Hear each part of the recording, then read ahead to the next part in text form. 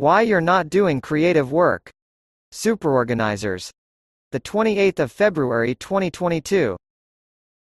Superorganizers and how to start again even if you don't have time. Most people believe that they're not doing creative work because they don't have enough time. But that's like saying you need a hammer to build a house. Sure, a hammer is a useful thing when building houses. Time is useful when doing creative work. But both are tools. You could build a house without hammers if you had to, and there are many kinds of things that could become hammers if you don't have an actual hammer handy.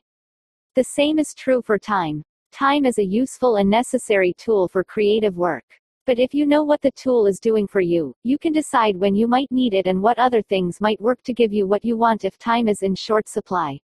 The most important thing to realize is that, when it comes to creative work, not all time is created equal.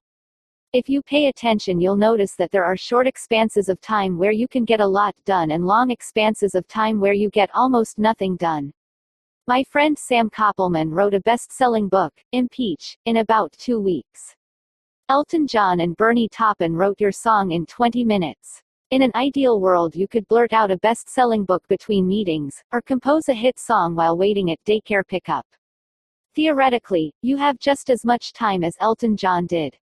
Why does that feel so hard? In creative work there are two phases, exploration and execution. In the exploration phase, you don't know what the thing is going to be, you don't have all of the information or ideas you want to have, you don't even know if what you're thinking about is important, and any little breeze in the wrong direction might blow you off course. In the execution phase, you are inspired, you know what the thing is, you know how to make it, it feels urgent, all you need to do is sit down and do the thing.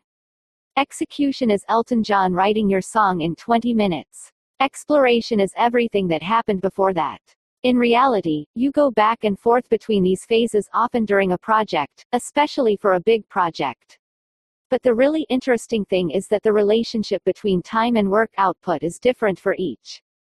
In the execution phase, there is a linear relationship between time and work output. The more time you put in, generally, the more work you'll be able to get done.